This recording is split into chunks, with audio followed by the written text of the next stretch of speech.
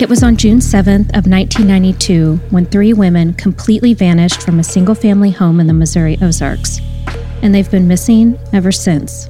Police are working extended shifts around the clock trying to find Cheryl Levitt, her daughter Suzanne Streeter, and Suzanne's best friend Stacy McCall. I thought, there's something really wrong about this. She's not here, her clothes are here, and her car is here, and her purse is here, and the keys are here. I think we better report them missing.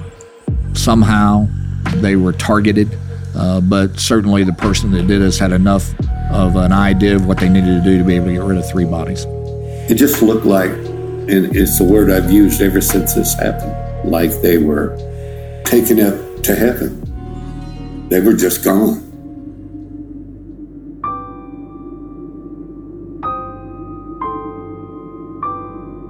This is the Springfield 3, the story of 3 missing women who forever changed a small Missouri town and the people in it. There was no DNA at the scene, and no bodies have been found. All that's left are some tattered missing posters and a lot of theories. So what really happened? To make one person disappear would be difficult. To make 3 disappear is nearly impossible. Subscribe now wherever you get your podcasts.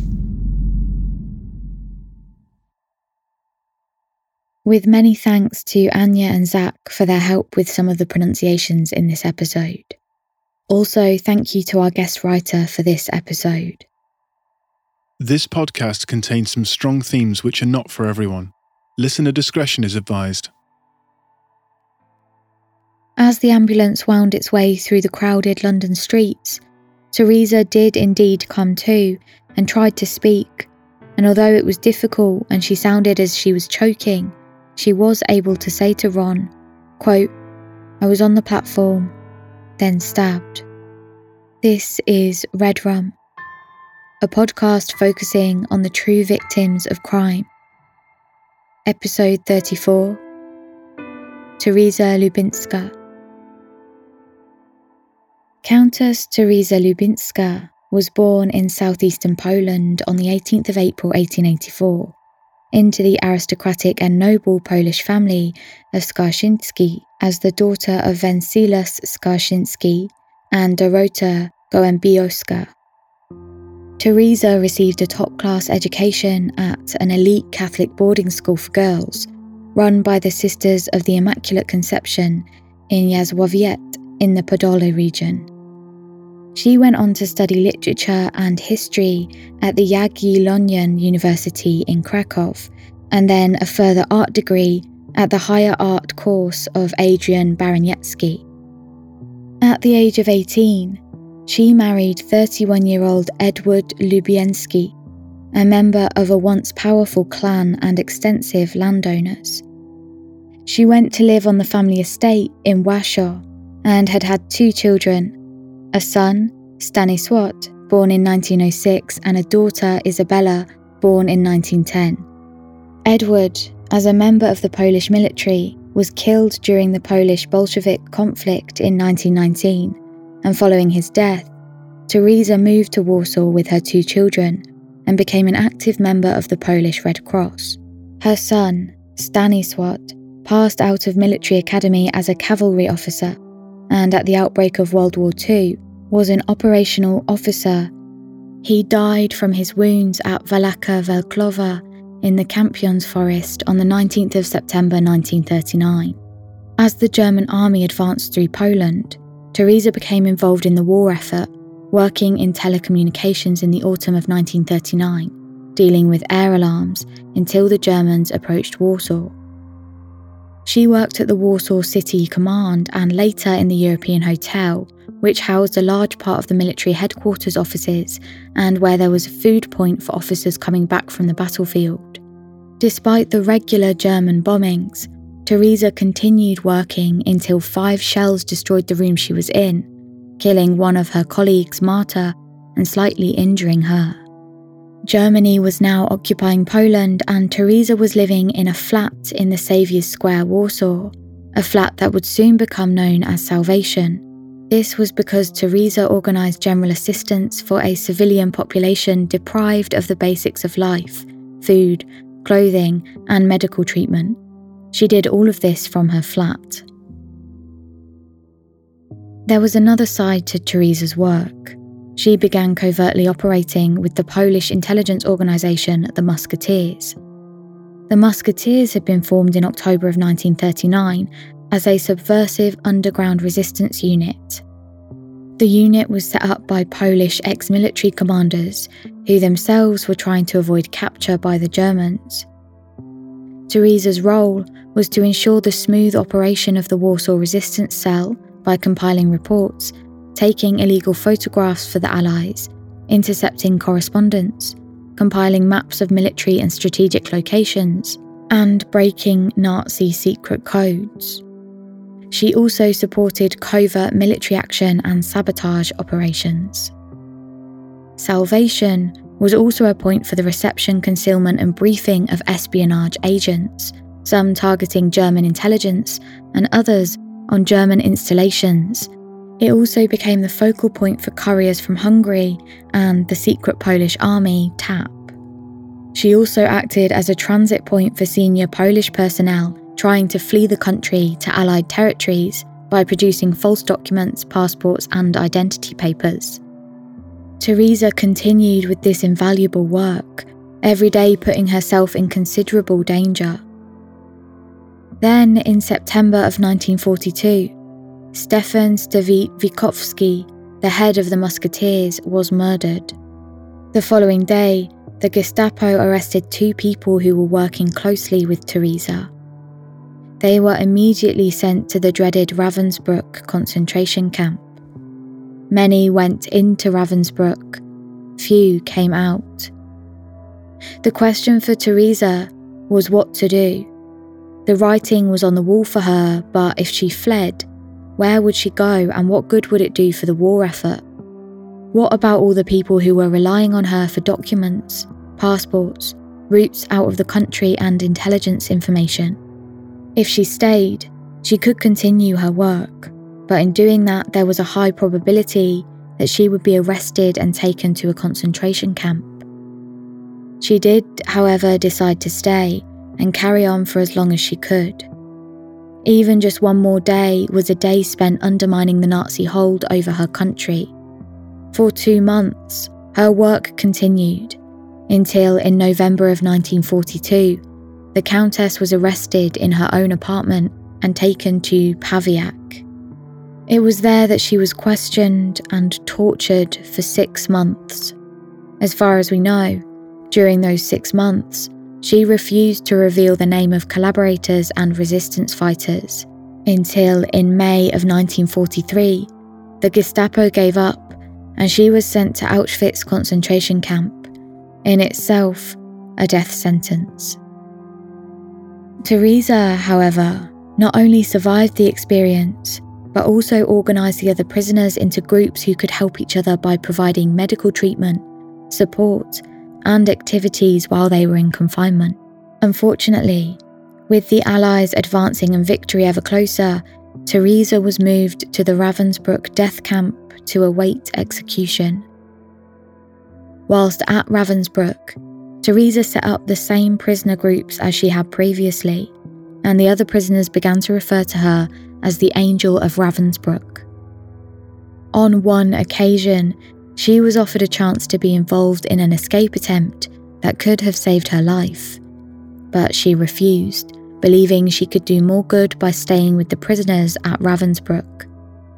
Miraculously, just before she was due to be executed, and as the Allies' advance gathered pace, the Swiss Red Cross managed to rescue the prisoners at Ravensbrück and evacuate them to Switzerland safely. As the war ended, Teresa decided to move to London, where her surviving daughter had been evacuated after working for the Ministry of Foreign Affairs in Paris. Teresa set up home and lived alone in a small flat in Cornwall Gardens in Kensington. She was, as ever, an activist, working with the Red Cross and also devoting her life to helping Polish ex-prisoners of the concentration camps to help them get themselves set up and get work. Teresa continued her work fighting for justice for those involved in the war effort for the next few years, and built up a circle of friends and a variety of activities she was involved with. She lost none of her fighting spirit the older she got, and if anything, she became more active and more determined. On Friday the 24th of May 1957, Teresa was at a May Day party in Florence Road, Ealing, with around 30 friends. After the celebratory meal and countless toasts, it was getting late, and Teresa decided to leave to make her way home to her flat in Cornwall Gardens. Gloucester Road Underground Station was closest to her home, so she walked across Ealing Common, heading towards the Underground at around 10 p.m. She was accompanied by a Roman Catholic priest and Polish assistant at Brompton Chapel, who had also been at the party and decided to make his way back to his home at Earl's Court. They caught the eastbound Piccadilly line train, travelling in one of the middle carriages of the lightly loaded service. There were about 12 other people in the carriage, and Teresa and the priest were chatting about the party and the guests who were there. Meanwhile, the other 12 passengers in the carriage sat quietly, reading their papers, knitting, or just staring into space. The priest said goodnight to Teresa as he got off the train at Earl's Court, the stop before Gloucester Road, and made his way home. Meanwhile, at 10:19 at Gloucester Road Station, Emmanuel Akinyemi was one of 3 members of staff on duty. He was operating the lift and collecting tickets as usual when he heard footsteps on the emergency staircase leading from street level to platform level. He thought it was probably more passengers trying to avoid their fare. The 27-step spiral staircase and the lift were the only 2 ways to enter or exit the platforms at Gloucester Road. There were no automatic ticket barriers in those days, and it was much easier to get away without paying the fare by using the emergency stairs to avoid the lift exit and ticket collectors. Teresa's train was drawing into Gloucester Road as Emmanuel started the lift on its slow descent down to the platform, which was now crowded with people travelling home from the West End theatres and restaurants. About 5 minutes before, a lot of people had arrived at the station on a westbound train from Piccadilly Circus, and not all of them had exited the platform yet. But there was nothing particularly suspicious about any of their behaviour. As the lift he was in reached platform level, he heard a woman's voice shout, quote, "Bandit." As the lift doors opened, Emmanuel saw an elderly woman staggering towards the lift. She was clutching at her chest. Not realising the seriousness of the situation, he asked, quote, "What are you talking about?" However, he quickly realised that the woman needed help and grabbed her as she was just about to collapse. He helped her into the lift just as she said, quote, "I have been knifed." At first, Emmanuel didn't understand what she was talking about because she didn't seem too badly hurt, but then he saw blood streaming down her jacket and pouring out from the left side of her chest. Emmanuel frantically fumbled with the up button on the lift and the doors slowly closed. The lift began its painful, lethargic process towards street level. It was so slow, an individual could outpace it by running up the stairs of the emergency staircase if they were fit enough. As the lift ascended, Emmanuel heard the sound of footsteps on the staircase again. Once the lift had reached street level, the doors opened and Emmanuel shouted loudly to Station Inspector Clark to, quote, "Look after this passenger, she's been hurt," unquote. He then rushed out of the station entrance to the public telephone box along the street and called 999 for an ambulance. When he had finished, he ran back into the station to help in any way that he could and found, to his surprise, PC Ron Sherfield of the Metropolitan Police already on the scene and looking after Teresa. He happened to be passing the station and Station Inspector Clark had shouted for help when he saw him. PC Ron Sherfield had dashed in and taken charge of the situation. Now he was leaning over Teresa, trying to keep her alive by applying pressure to the wound and talking to her. The ambulance arrived quickly from St Mary's Hospital, which was close by, and PC Ron Sherfield went with Teresa. Firstly, to comfort this badly injured person, but also because Ron, by then, suspected Teresa was not going to live. He wanted to comfort her, as well as hear any last words she might say that would give him information that he could pass on to the now inevitable investigation.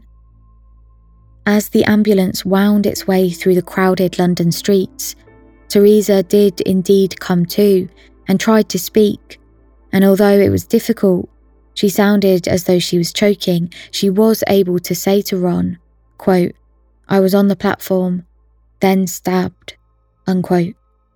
Shortly after this, Teresa Lubienska stopped moving and breathing. She had died of multiple stab wounds. Once she reached St Thomas's, it was confirmed that Teresa Lubienska had died of her injuries. The pathologist that carried out her post-mortem said that she had been stabbed 3 times in the chest. 2 of those had pierced her heart. She was also stabbed once in the stomach and once in the back. Each stab wound had been caused by a single-bladed knife, no longer than 2 inches long, an unusually short weapon for such a murderous attack. Even so, this looked like a serious attempt to fatally injure that had been successful. British Transport Police London Control Room immediately dispatched a chief inspector and sergeant to the scene, but because this was a murder, it was the Metropolitan Police who took control of the incident, and they sent a DS to the scene, and Chief Inspector Pedal was called from home. Such was the importance of the investigation. Superintendent Ron Vivian, an experienced officer with 27 years on the force and nearing retirement, was asked to take charge as one of his final cases that was also to prove to be one of the most challenging. The detectives first arranged a thorough search of the station, including the platform, lift and emergency stairs that ran beside the lift, and established evidence of blood near the lift. There was no blood found anywhere else on the platform, so the exact location of the attack could not be established. Police also dusted for fingerprints. They then started an extensive search of the track and tunnel between South Kensington, Gloucester Road and Earls Court stations, a total distance of 2 miles. They used magnets and industrial vacuum cleaners with floodlights to try and find the murder weapon. Nothing was discovered on the first attempt. This murder on London's Underground had caused public alarm, and as well as evidence gathering, the police felt they had to reassure the travelling public with this huge display that an extensive search was underway. The police then started to question staff at Gloucester Road and the passengers they could trace who had got off at Gloucester Road. They traced the exact train the Countess had been travelling on and questioned the driver and guard who were unable to help. Other train and bus drivers that were in that area were also questioned, and the police searched drains and sifted through rubbish bins in the search for any clue or murder weapon or even discarded bloody clothing, but again found no evidence of any kind. By this time, the police were overworked and could not give each piece of information the scrutiny it deserved, so drafted in detectives from Hammersmith, Notting Hill and other parts of West London. These detectives were tasked with supporting the local CID team by sifting through the enormous amount of information being gathered from the interviews that were being conducted. They did this, as well as working through the countless clues that the detectives had uncovered. Even with this extra help, the whole team was working 16-hour days, 7 days a week. They were well organised though, with the detectives divided into 4 groups, each dealing with a different aspect of the thousands of inquiries that they were making. The main group of police were dealing with general calls to the police in response to their inquiries and publicity for information. The second group focused on people around the Gloucester Road station area, and this included those with a criminal record, those already of interest to police, and also the homeless population around this area. The final 2 groups of police officers were made up of police who themselves were Polish or Polish experts or Polish speakers. The first of these two groups specialised in investigating the hundreds of Polish people that Teresa was trying to help and who were listed in her notebooks that were found at her flat in Cornwall Gardens. The second of these groups investigated the movements of Polish people who were living outside of London. However, even with all of this work, the police were making little progress. What was particularly hampering their investigation was the lack of witnesses. They knew that there had been a number of passengers who got off the train at Gloucester Road that night, as 17 people had travelled up in the lift between station and ground level. Some of these people must have seen the murder, unless it was carried out in a particularly covert way, as Teresa was travelling in the middle carriages, not at one end or the other. Some passengers alighting surely would have walked past her on their way to the exit. Nobody came forward. Not one person even to explain that they had got off the 10:19 but had not seen anything. Was it just that people didn't want to get involved? Or had people been threatened by the murderer as they walked past the scene? Or was it something more organised? Whatever the reason, the lack of witnesses was effectively shielding the murderer from justice. So, in an attempt to jog memories, to clarify their understanding of the exact sequence of events and any small details that might help them, police retraced the steps of Teresa on the night of the 24th of May 1957 through a reconstruction of the events, led by the priest who had travelled with her and who got off the train one stop before Teresa at Earl's Court. He walked with the police from Florence Road to Ealing Common Station, bought a ticket from the ticket office, travelled on the same service and stood in the 7th compartment. Just as he had done on the night of the murder, he talked and gesticulated with the police, who took meticulous notes. They all got off at Earl's Court and had a short debriefing. The priest then went home, whilst the police caught another train to Gloucester Road, where they discussed the events, timed the journey up the emergency stairs 3 times, and followed the route that Teresa had taken. During the investigation, the police appealed for 2 people to come forward, a man and a woman. They were not believed to be connected with each other, and both had been seen by one of the railway staff running from the platform at Gloucester Road just before Teresa staggered towards the lift. When nobody came forward despite the appeal, police set up a watch at Gloucester Road station in case either of them returned. The male was described as about 27 years old, 5 feet 8 inches tall, medium build, clean-shaven with fair hair, wearing a light brown check suit, and was possibly, and I quote from the call-out issued by the police at the time, quote, a foreigner. The female was said to be brunette with hair cut short, having a very smart appearance, about 20 years old and 5 foot tall. She wore a black coat and red high-heeled shoes. Whilst neither came back to the station while the police had a watch on it, they did manage to trace 2 or 3 women matching the description, but all 3 could prove that they were in a different area of London at the time of the murder. The police drew a blank. They also said that they were looking to trace another, older woman. She became known as the Lady in Black. She had spoken to a woman sitting next to her on a number 49 bus sometime after the incident and told her that she had seen Teresa on the underground station and that she had been advised to speak to the police, but said that she didn't want to get mixed up in the affair.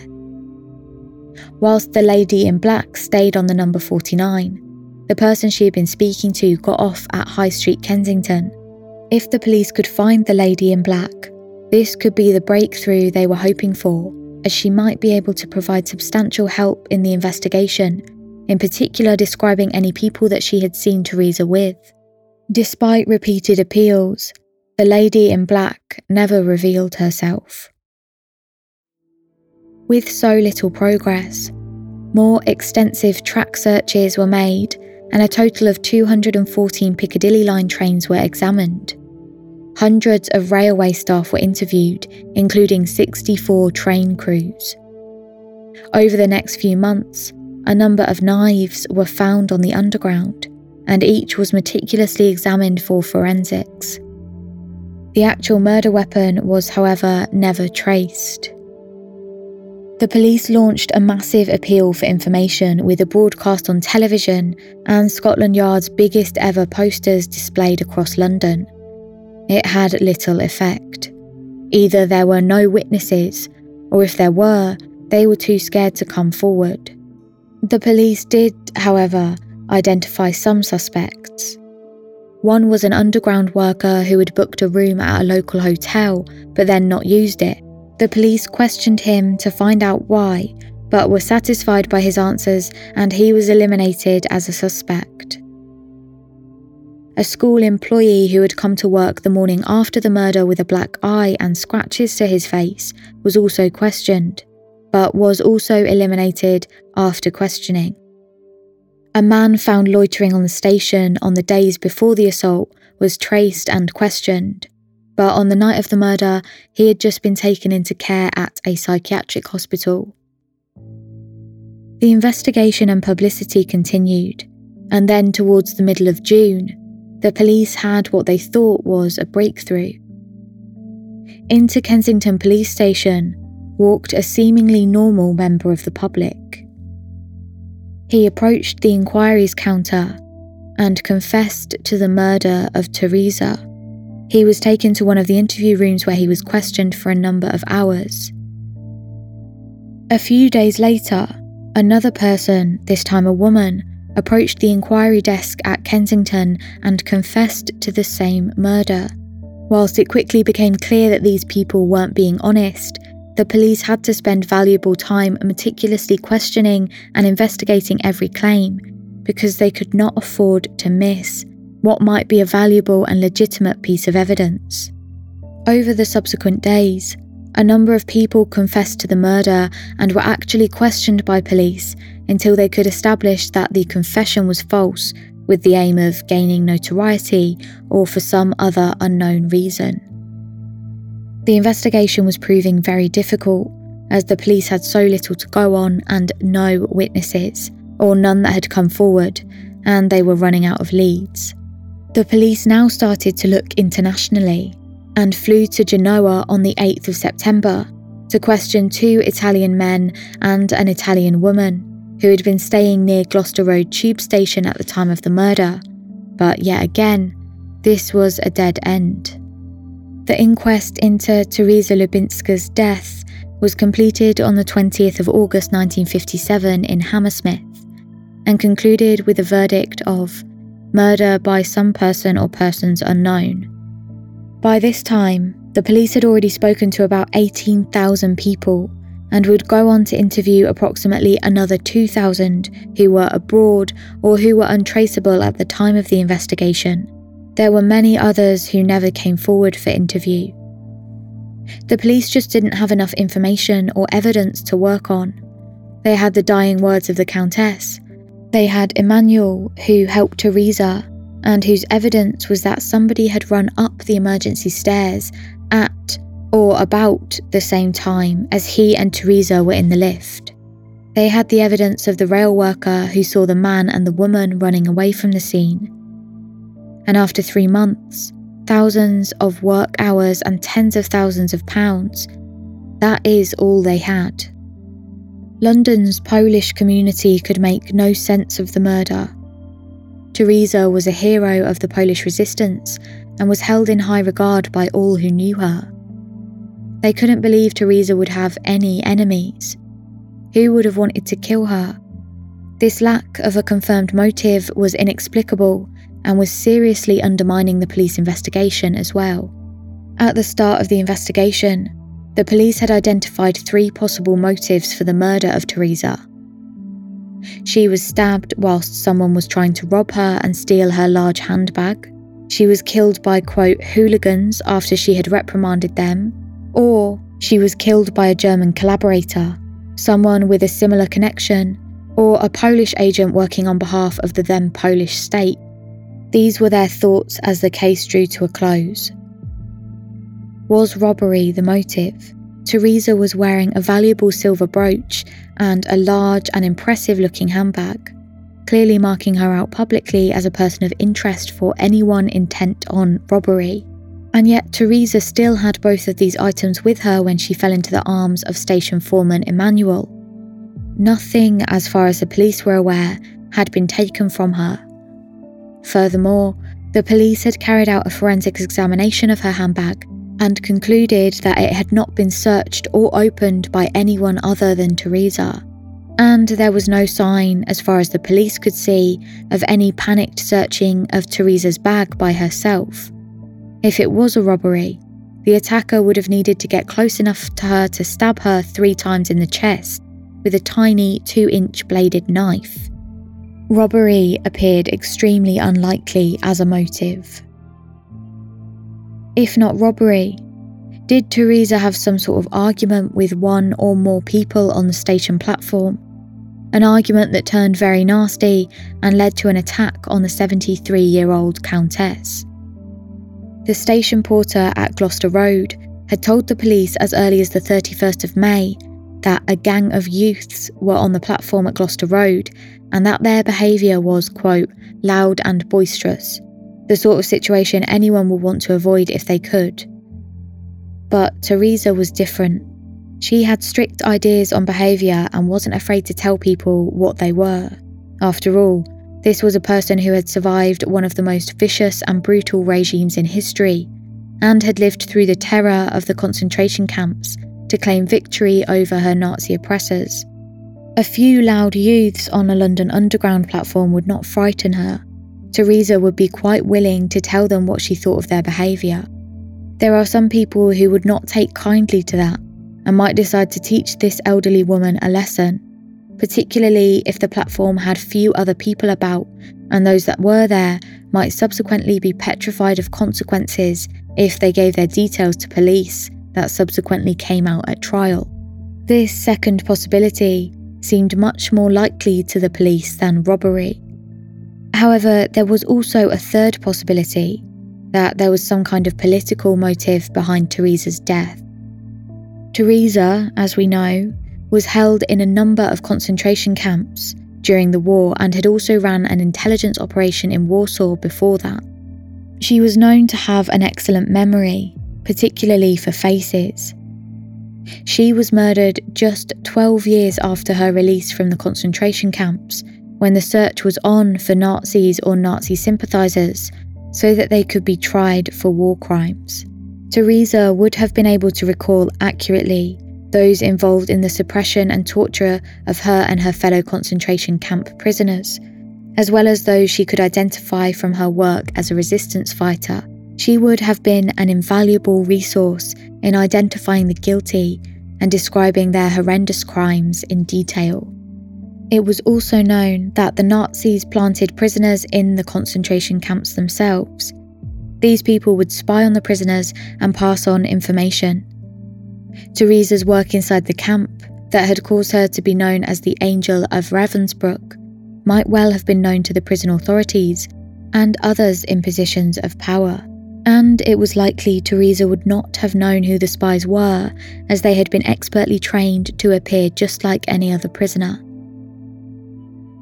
Teresa was also a fierce campaigner for the Polish community. Over 1,000 in Britain and 5,000 Polish people in Europe, trying to get the compensation and reconciliation for the time, pain and suffering that they had endured whilst in concentration camps. She was very much still an activist. If Teresa's identity had been known to people who were still alive, who feared identification, there is a real possibility that given the open nature of British society, Teresa could have been traced, followed and murdered by someone who feared she might identify them, or that there could have been a price on her head. Some 5 years earlier, on the 15th of June 1952, her very good colleague and friend Christina, from the Organisation of Musketeers, had also been murdered by stabbing.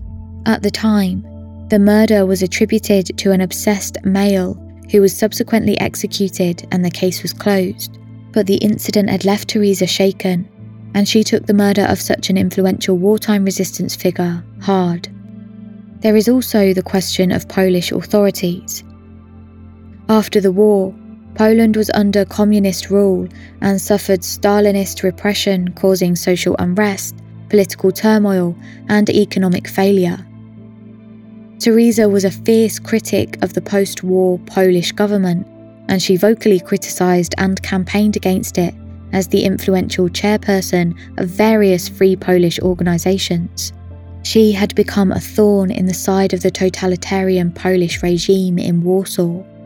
Teresa's daughter Isabel was convinced of this and said, quote, "I am absolutely sure it is a political crime. For several days I felt a tragedy coming," unquote.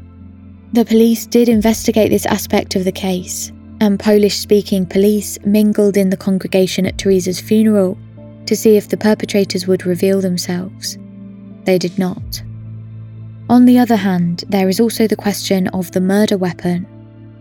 A small knife seems an unlikely choice of weapon for an assassination, and a well-lit platform is an unlikely venue for a premeditated murder.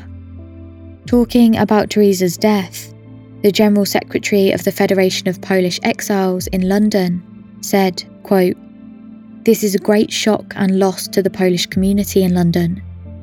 The Countess was very well known and very well esteemed throughout Poland and by every Pole in this country. That she could have had an enemy, especially among Poles, is quite unbelievable. She was a woman of much bravery, very religious and always the champion of the poor," unquote. The police were stuck. As Detective Inspector John DeRose told the inquest, despite 18,000 interviews, there appeared to be a conspiracy of silence that had shrouded the perpetrator's guilt. This became a high-profile unsolved murder. The most likely seemed to be that Teresa had been murdered by a gang of unidentified youths who may have threatened anyone who witnessed the events with reprisal. But there was no firm evidence for this. Countess Teresa Lubienska was posthumously honoured by the Polish people when she was awarded the Golden Cross of Merit with swords, quote, "in recognition of her devotion to the cause of free Poland." The swords of her award recognised how her gallantry had involved personal danger to herself. Several hundred people attended her burial at Brompton Chapel on the 1st of June 1957, where a mass sung, and the 3 medals that she earned for courage and valour in life were placed on her coffin, as it was carried underneath the Bath stone arch of Brompton Cemetery to an area to the right of the main path. Some 65 years later, the marble slab that marks her grave is well tended. For a chance visitor to the cemetery, it is indistinct from the other tombstones in the churchyard.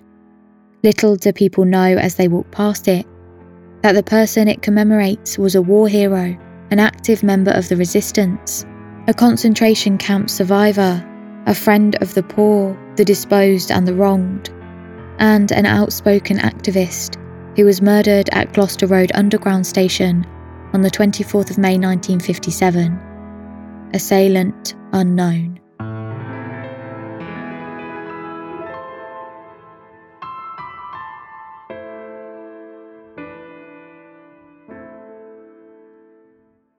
With many thanks to our brand new Patreons, Dale Hyde, Linda Davidson, Nellie, Sarah Starr, Claire McAdam, and LJ.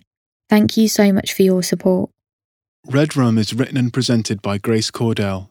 It's produced by Russ Clark and Grace Cordell. Music and sound design by Russ Clark. Title music by Benjamin James.